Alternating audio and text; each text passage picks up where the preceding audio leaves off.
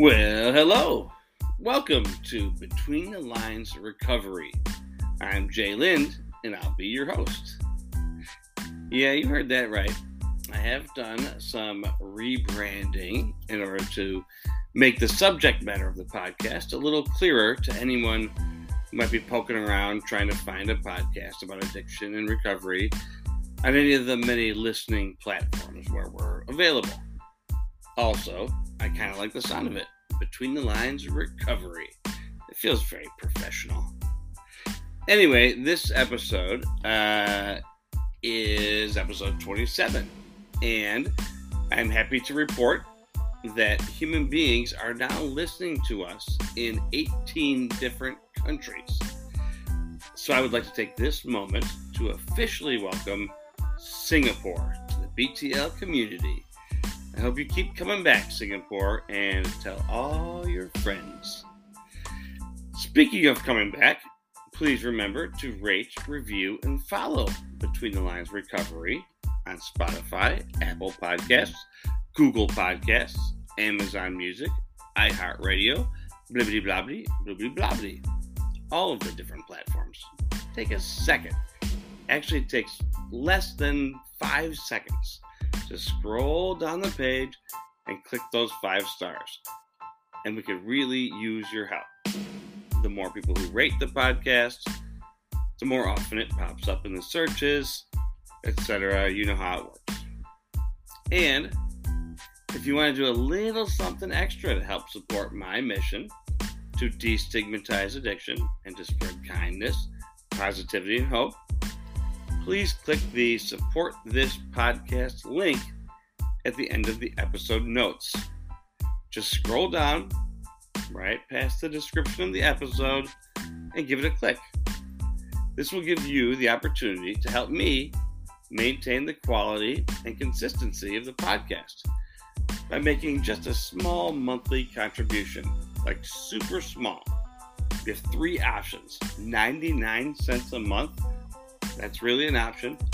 $4.99 a month or $9.99 a month. Just decide how much you think I'm worth as a human being.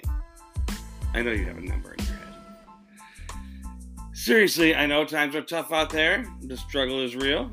But a few more small contributions from those of you who can swing it without breaking the bank will really help Between the Lines Recovery continue on its current trajectory. So, thanks in advance to anyone who finds it in their heart to part with some of their hard-earned money to help us out. And I won't judge you if you don't. How could I? I've been listening to NPR for free for about 30 years. And of course, as always, if you have any questions, comments, or concerns about the podcast or about my book, or maybe if you'd like to share your recovery story on a future episode, please drop me a note at betweenthelines.memoir@gmail.com. But more important than anything else, thank you all for listening today. This episode includes the second installment of the award-winning segment, Gimme Mo. And I will be interviewing Ryan, an addict in early recovery. But before we get to either of those things, this is the good news. The good news is brought to you by Onstage, a theater outreach and audience development program that works in collaboration with several colleges in and around the equally beautiful cities of Minneapolis and St. Paul. Onstage uses teaching artists to facilitate in-class discussions about relevant social, political, and cultural topics that bubble up in plays currently running in local theaters. What a great and worthwhile mission it is. If you want to learn more about Onstage, or if you want to make a donation to the cause, check them out at onstagemn.org. That's onstagemn.org. The good news story this week comes from, what a coincidence, Minnesota. We have lots of listeners in Minnesota, so I'm obviously catering to them. But if you live in Connecticut and you want me to, cater to you, send me a good news story. Anyway, the good news this week arrives via the Star Tribune, where it was reported that the governor made it official. Starting this week, listen up, kids, school meals will be free for all public school and charter school students in the whole state of Minnesota. How great is that?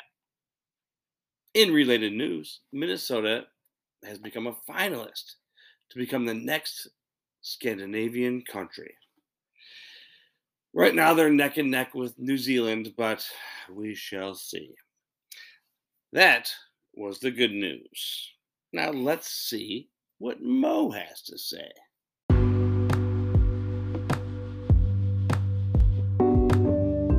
All right, here we are back at the second installment of Gimme, Mo. Welcome back, Mo. How are you feeling today?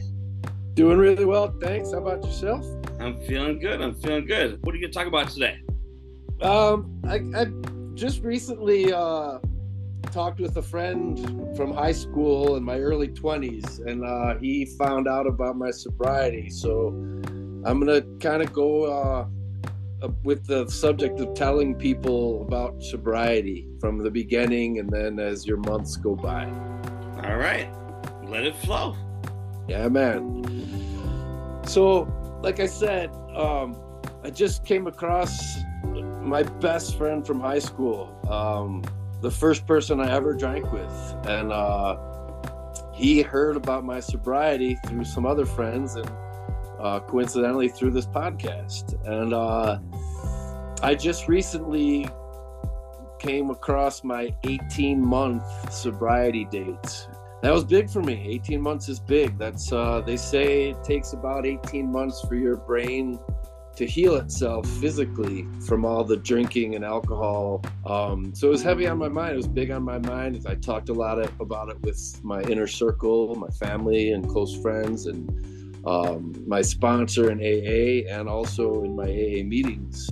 And it was such a surprise to wake up to a text from my old friend saying, I never knew. I had no idea you had such a problem and you were struggling. And but I'm really proud of you. It's so great. A lot of compliments about the podcast and the first Gimme Mo appearance. And it really got me thinking about, telling people about your sobriety. Because in the beginning, obviously me, like everyone else, I was really anxious to tell everyone, hey, I'm changing, I'm doing this. You really want to tell everyone about being sober, but it's kind of a thin ice conversation. You got to watch out what you're doing because, relapse is so easy. It's so easy to drink again, especially right in the beginning. When I got sober, of course, I was really anxious to tell people about, I'm changing my ways. I want to be sober and be healthy, and I got to do this for myself. And but I really didn't want to go around telling everybody about that because I was afraid of relapsing. And, I was really afraid that I would tell certain friends or certain drinking buddies or, drinking groups that I was a part of that, I'm getting sober, and they would roll their eyes at me and say, yeah, right. A lot of it stemmed from what they would think about me saying that. And I was more cautious. I definitely told the closest people to me, the people in my family and people that really meant a lot to me. But it was limited. It was only a handful of people. I think that was a good way to be, even though telling people and talking about it provides an amount of accountability that, once I've told people, then I didn't want to relapse. It made me a little bit more strong because I didn't want to have to tell them, yeah, I relapsed and I drank again. I'm back drinking. And thankfully that hasn't happened. And maybe it is because of the path I've taken. I mean, because I started going to AA every day in the beginning, I had a lot of people to talk about being sober with. And they were super supportive, obviously, because they want to see you succeed. And that's why I think AA is a great way of getting sober. It's not the only way, but it's a great way to get sober because you're surrounded by people trying for the same thing. Then it comes around time to start telling other people in your life. And I guess when you're seeing people in your social life daily, like if you're crossing paths with old friends because you still live close to each other, or you're seeing them because, you know, whether it's work or something, the subject is definitely going to come up because you're going to get asked to go out for drinks, or you're going to get asked to go to dinner or anything like that. And then you know, you might be more apt to talk about it in that kind of environment. But all my friends, you know, back in Chicago, that's where I grew up. That's where I was. That was my drinking town. A lot of my friends are still there. There's a lot of friends from high school and college that live around the country that I haven't talked about it with. I didn't race to social media and put it out there that I'm sober. It's, to me, getting sober is not something to brag about.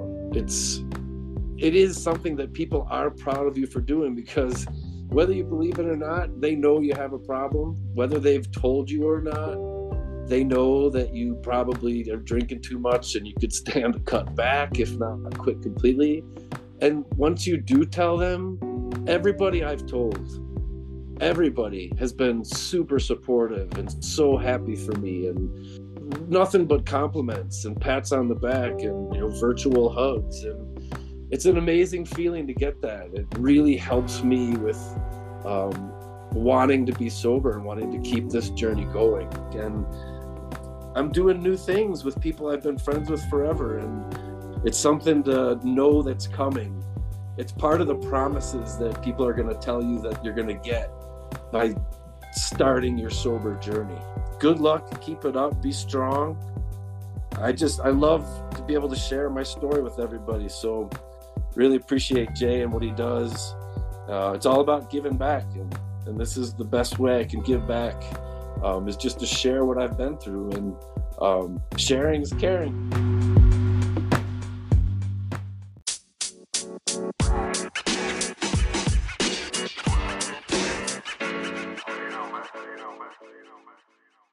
So my guest today is Ryan. Ryan's sitting right here in front of me in the Between the Lines recovery garden apartment recording studio. And I can't tell you how happy I am to see him. Ryan is a former student of mine, but I haven't seen him since 2008. I had the fortune, or maybe misfortune, of teaching Ryan in his very last semester of high school. And I bet I remember Ryan a lot better than he remembers me. And that's because I suspect that Ryan was pretty high nearly every single day back then. And it was usually pretty obvious. And if you didn't know for sure, the huge bag of Cheetos or Skittles or something usually gave him away. Anyway, I took a special interest in Ryan back then for a couple of reasons.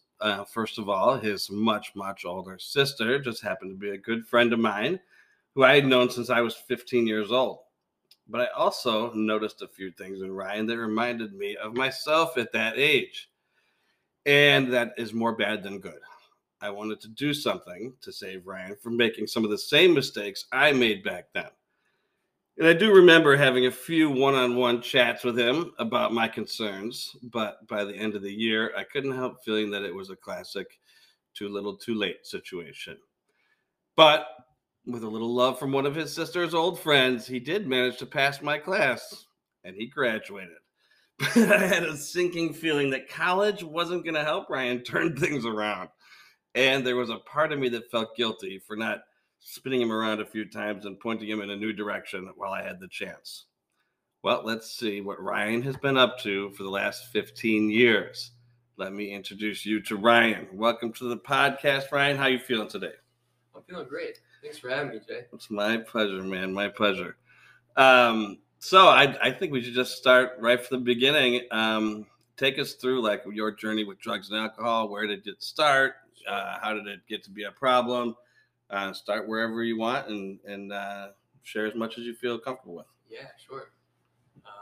let's see, when it all started.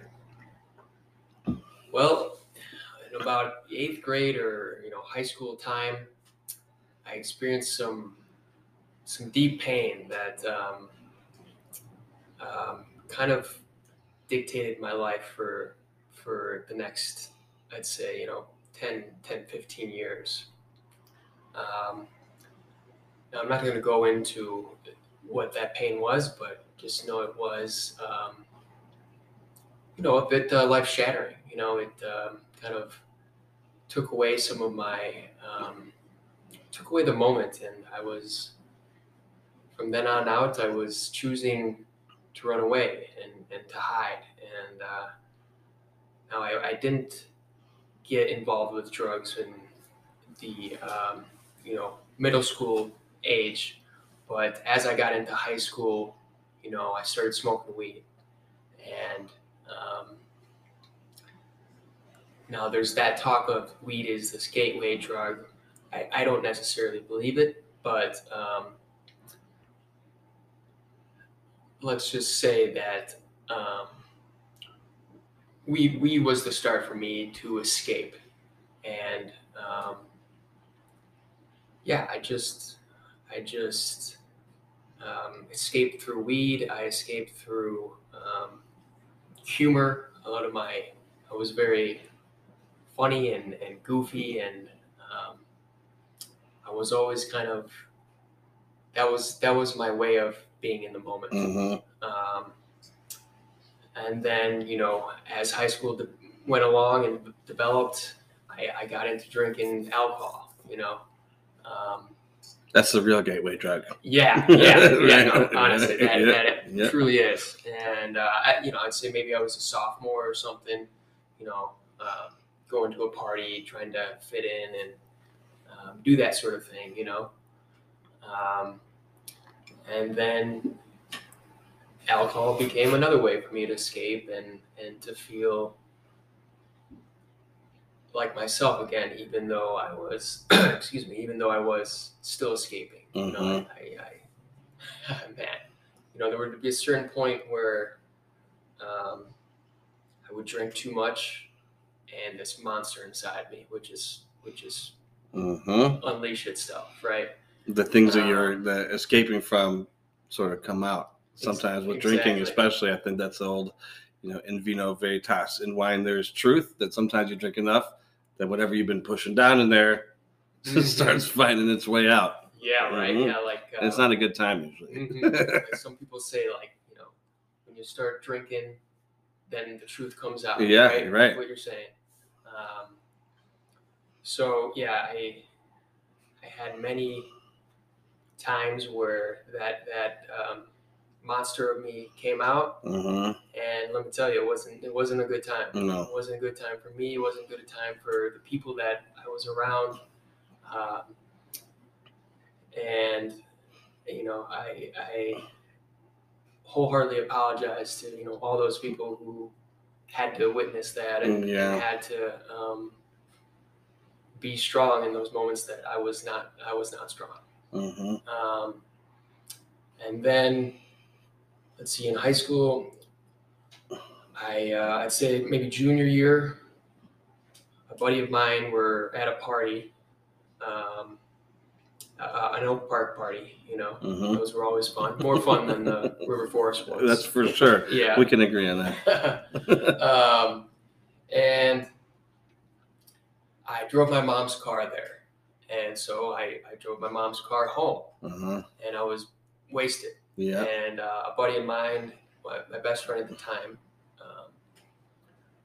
he rode along with me, and we were going to go to McDonald's. That was the plan, but we ended up on Bonnie Bray near Priory. And if you know anything about River Forest, that's not where McDonald's is. No, still not. Nope.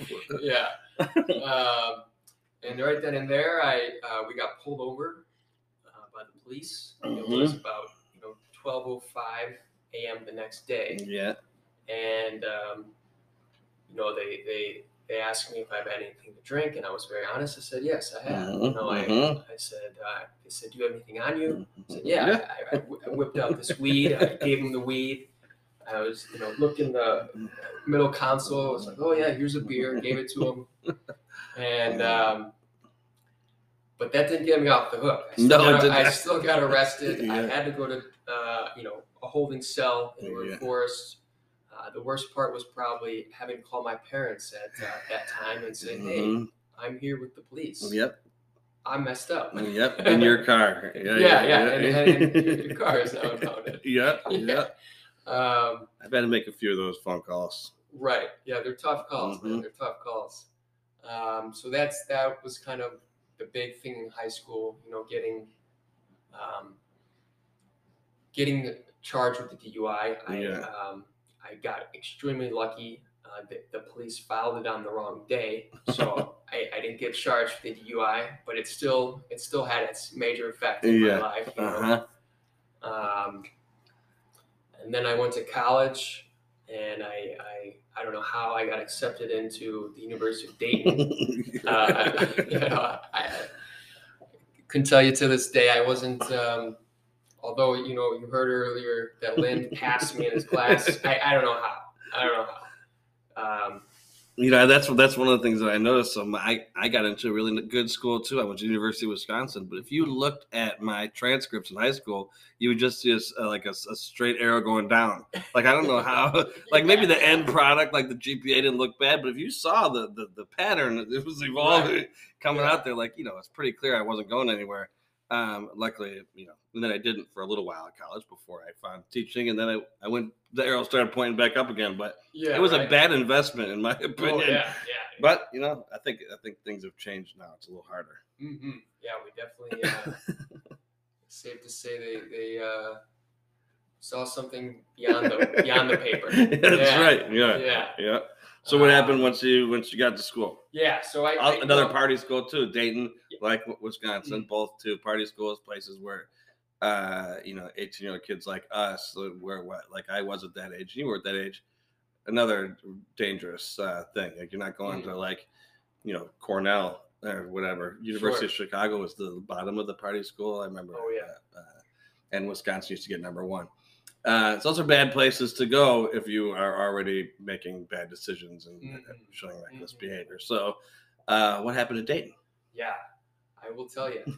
Lots of stuff.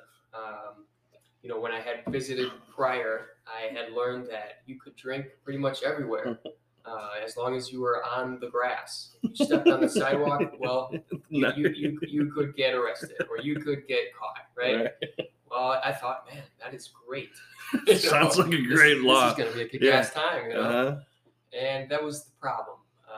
I wasn't too focused on academics, and I wasn't too focused just in general. I was still running from pain. I was just indulging in pain. I was addicted to pain.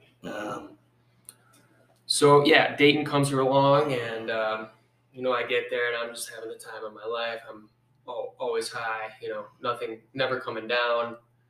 I meet some buddies on my floor. I meet another buddy who also had a bit of trouble with drugs and stuff, and we clicked over that pain, and he's still one of my friends to this day. He's recovering as well. That's good. But yeah, Dayton, I got in trouble countless times. I got caught drinking on the sidewalk. Oh yeah, 5 times. I went to a couple frat initiations. Oh yeah, it wasn't really my vibe. But I had fallen on my skateboard. I had a cast, and I can't remember which sorority. Not sorority. Which fraternity I was at a party at, and this kid punches me in the face. And he goes, "Oh, I apologize. I thought you were the kid with the red cast." I had a white cast. Oh, jeez. It's like, oh no. And then I got in trouble there for fighting. The next one, I got in trouble for smoking in my dorm. And then after that, I had to talk to the school psychiatrist or psychologist. Right. Right.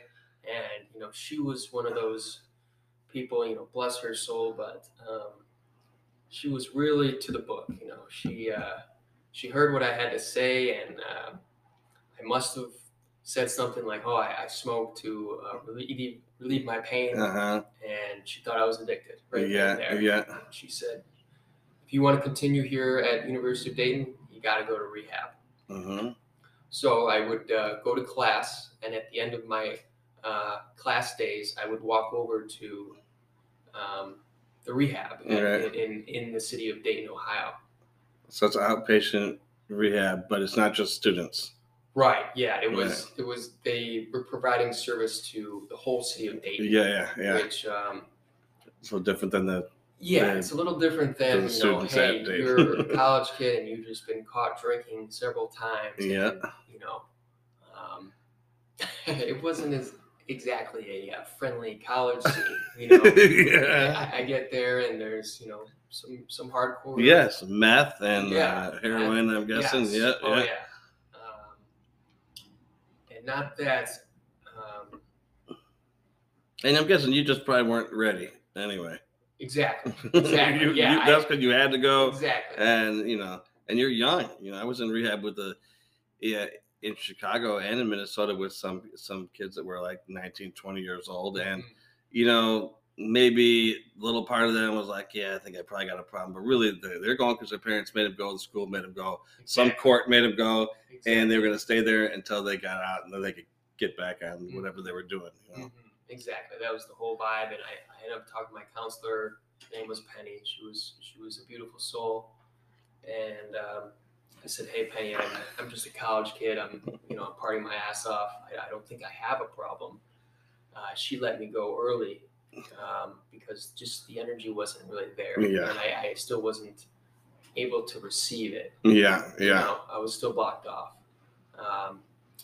and then I get back from rehab each day, and man, it just makes me want to party more. Yeah, I know.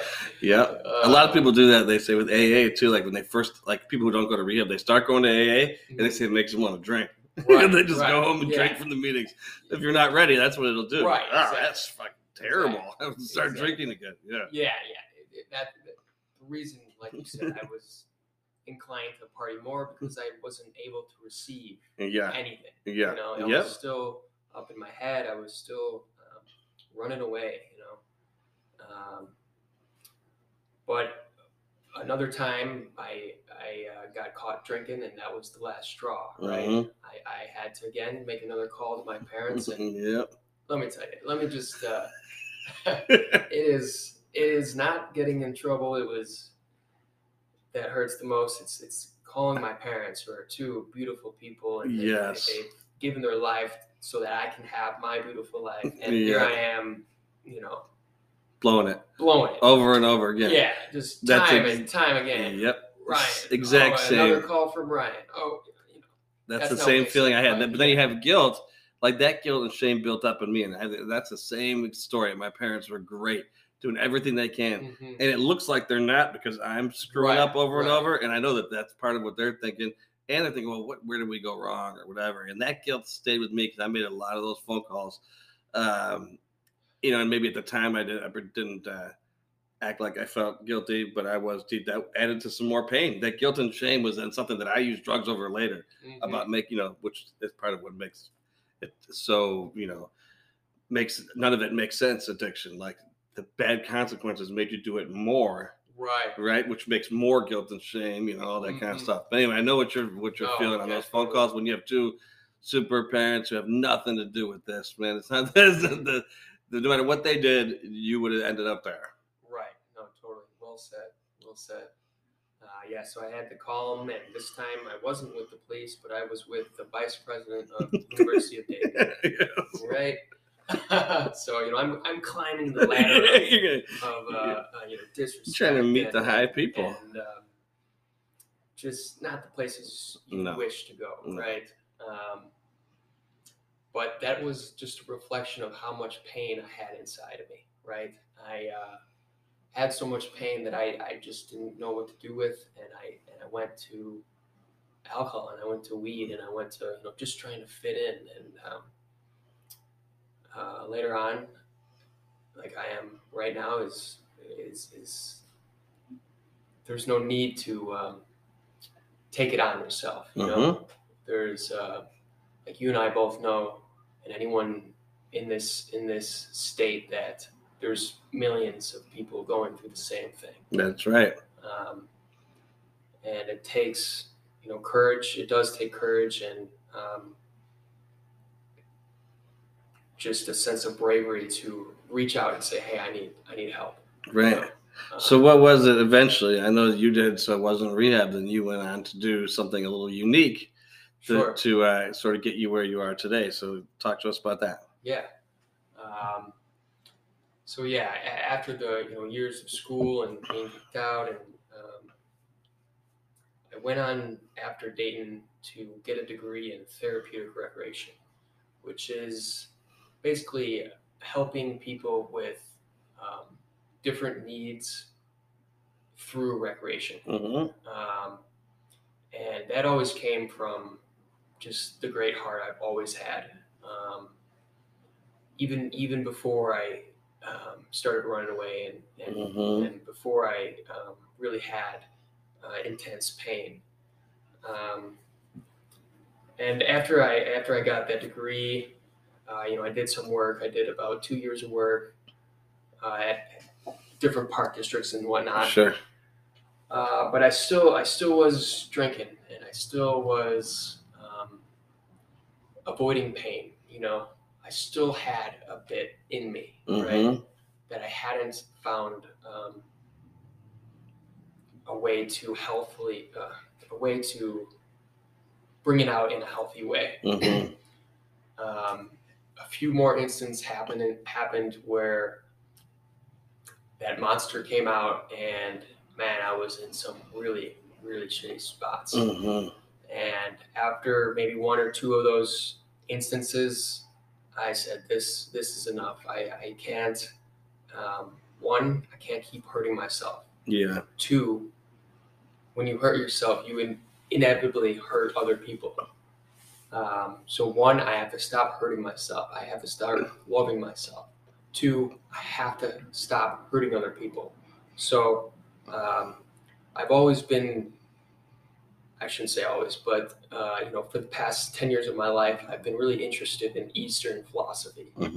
And one of my buddies was living in Guatemala for about 3 years, and most people from the Western, if you have that Western viewpoint, it's like, what is that guy doing out there? Is he nuts? Right. Did he lose his mind? Right. No, he didn't. He's just following his heart.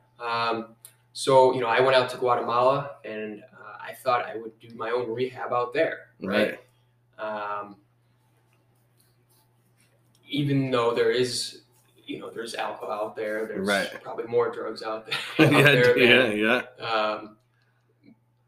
Than in my, my little community. But, I thought I would do my own rehab out there, just to be surrounded by nature, to be surrounded by this energy vortex, so to speak, where people out there seem to be more inclined to just loving and unconditional love, and not so much this Western viewpoint of fear and hatred and kind of good stuff. Exactly. Yeah. And maybe people going through the same thing I'm going through. Right.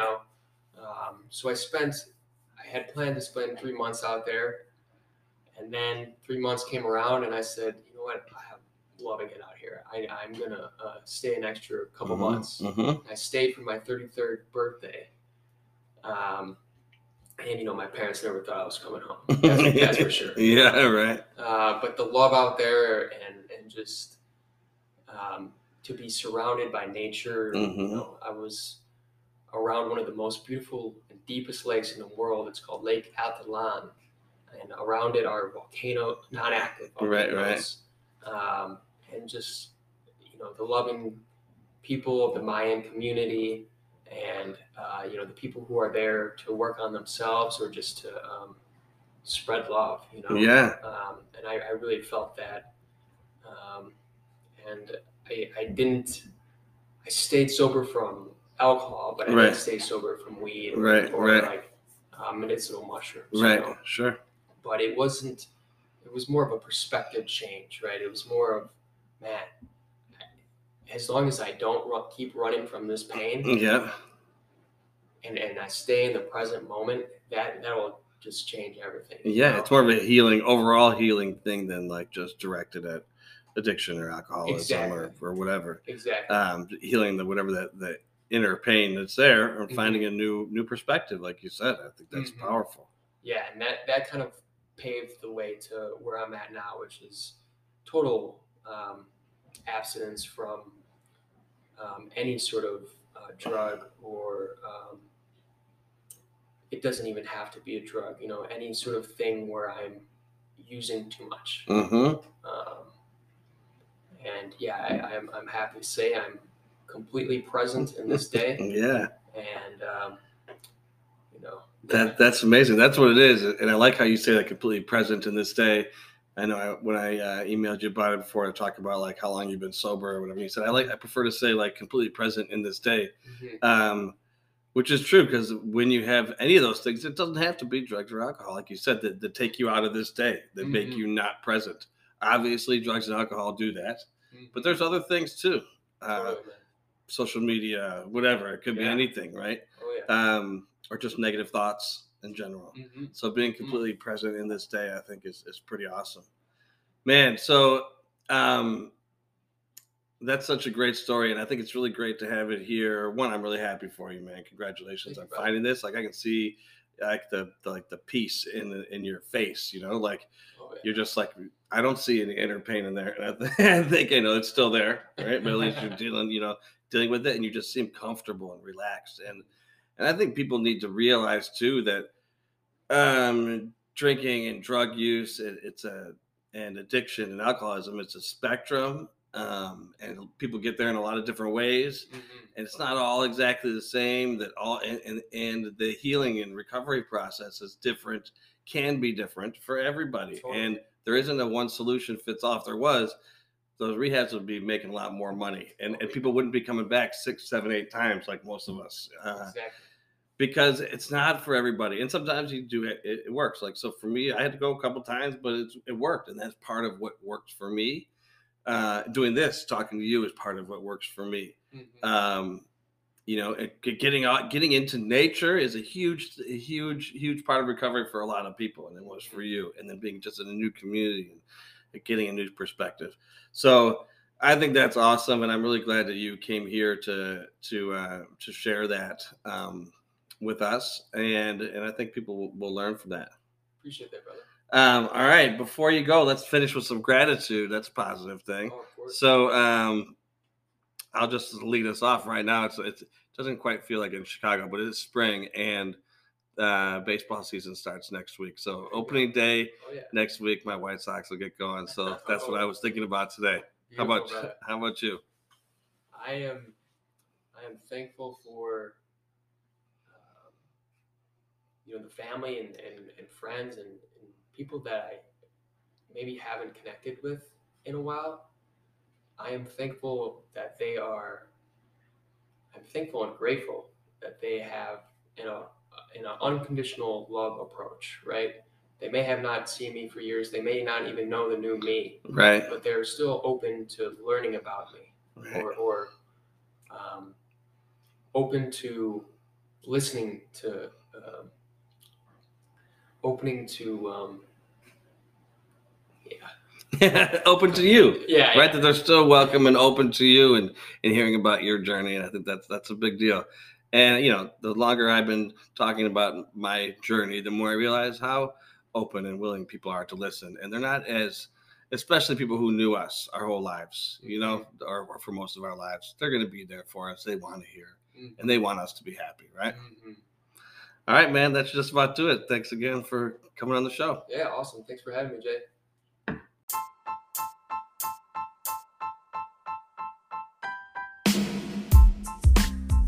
First of all, thanks again to Ryan for coming on the show today and for being so open and honest about his experience. Also, he brought me a sandwich, a really nice brisket sandwich. So extra thanks to Ryan for bringing me a sandwich right here in the Between the Lines Recovery Studio.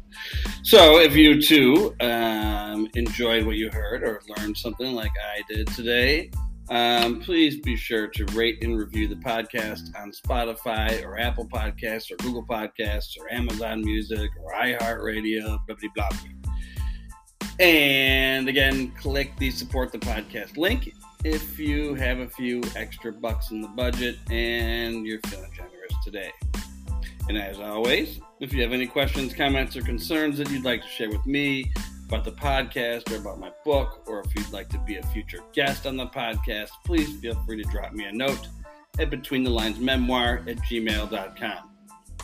Or you can just spread the word. Tell a friend if you have one, or if you don't, go tell a whole bunch of strangers, maybe on social media. That seems to work for people. Most of all, thanks for listening today. And in the wise words of my Uncle Dave, keep it simple, be humble, and hope for the best. See ya.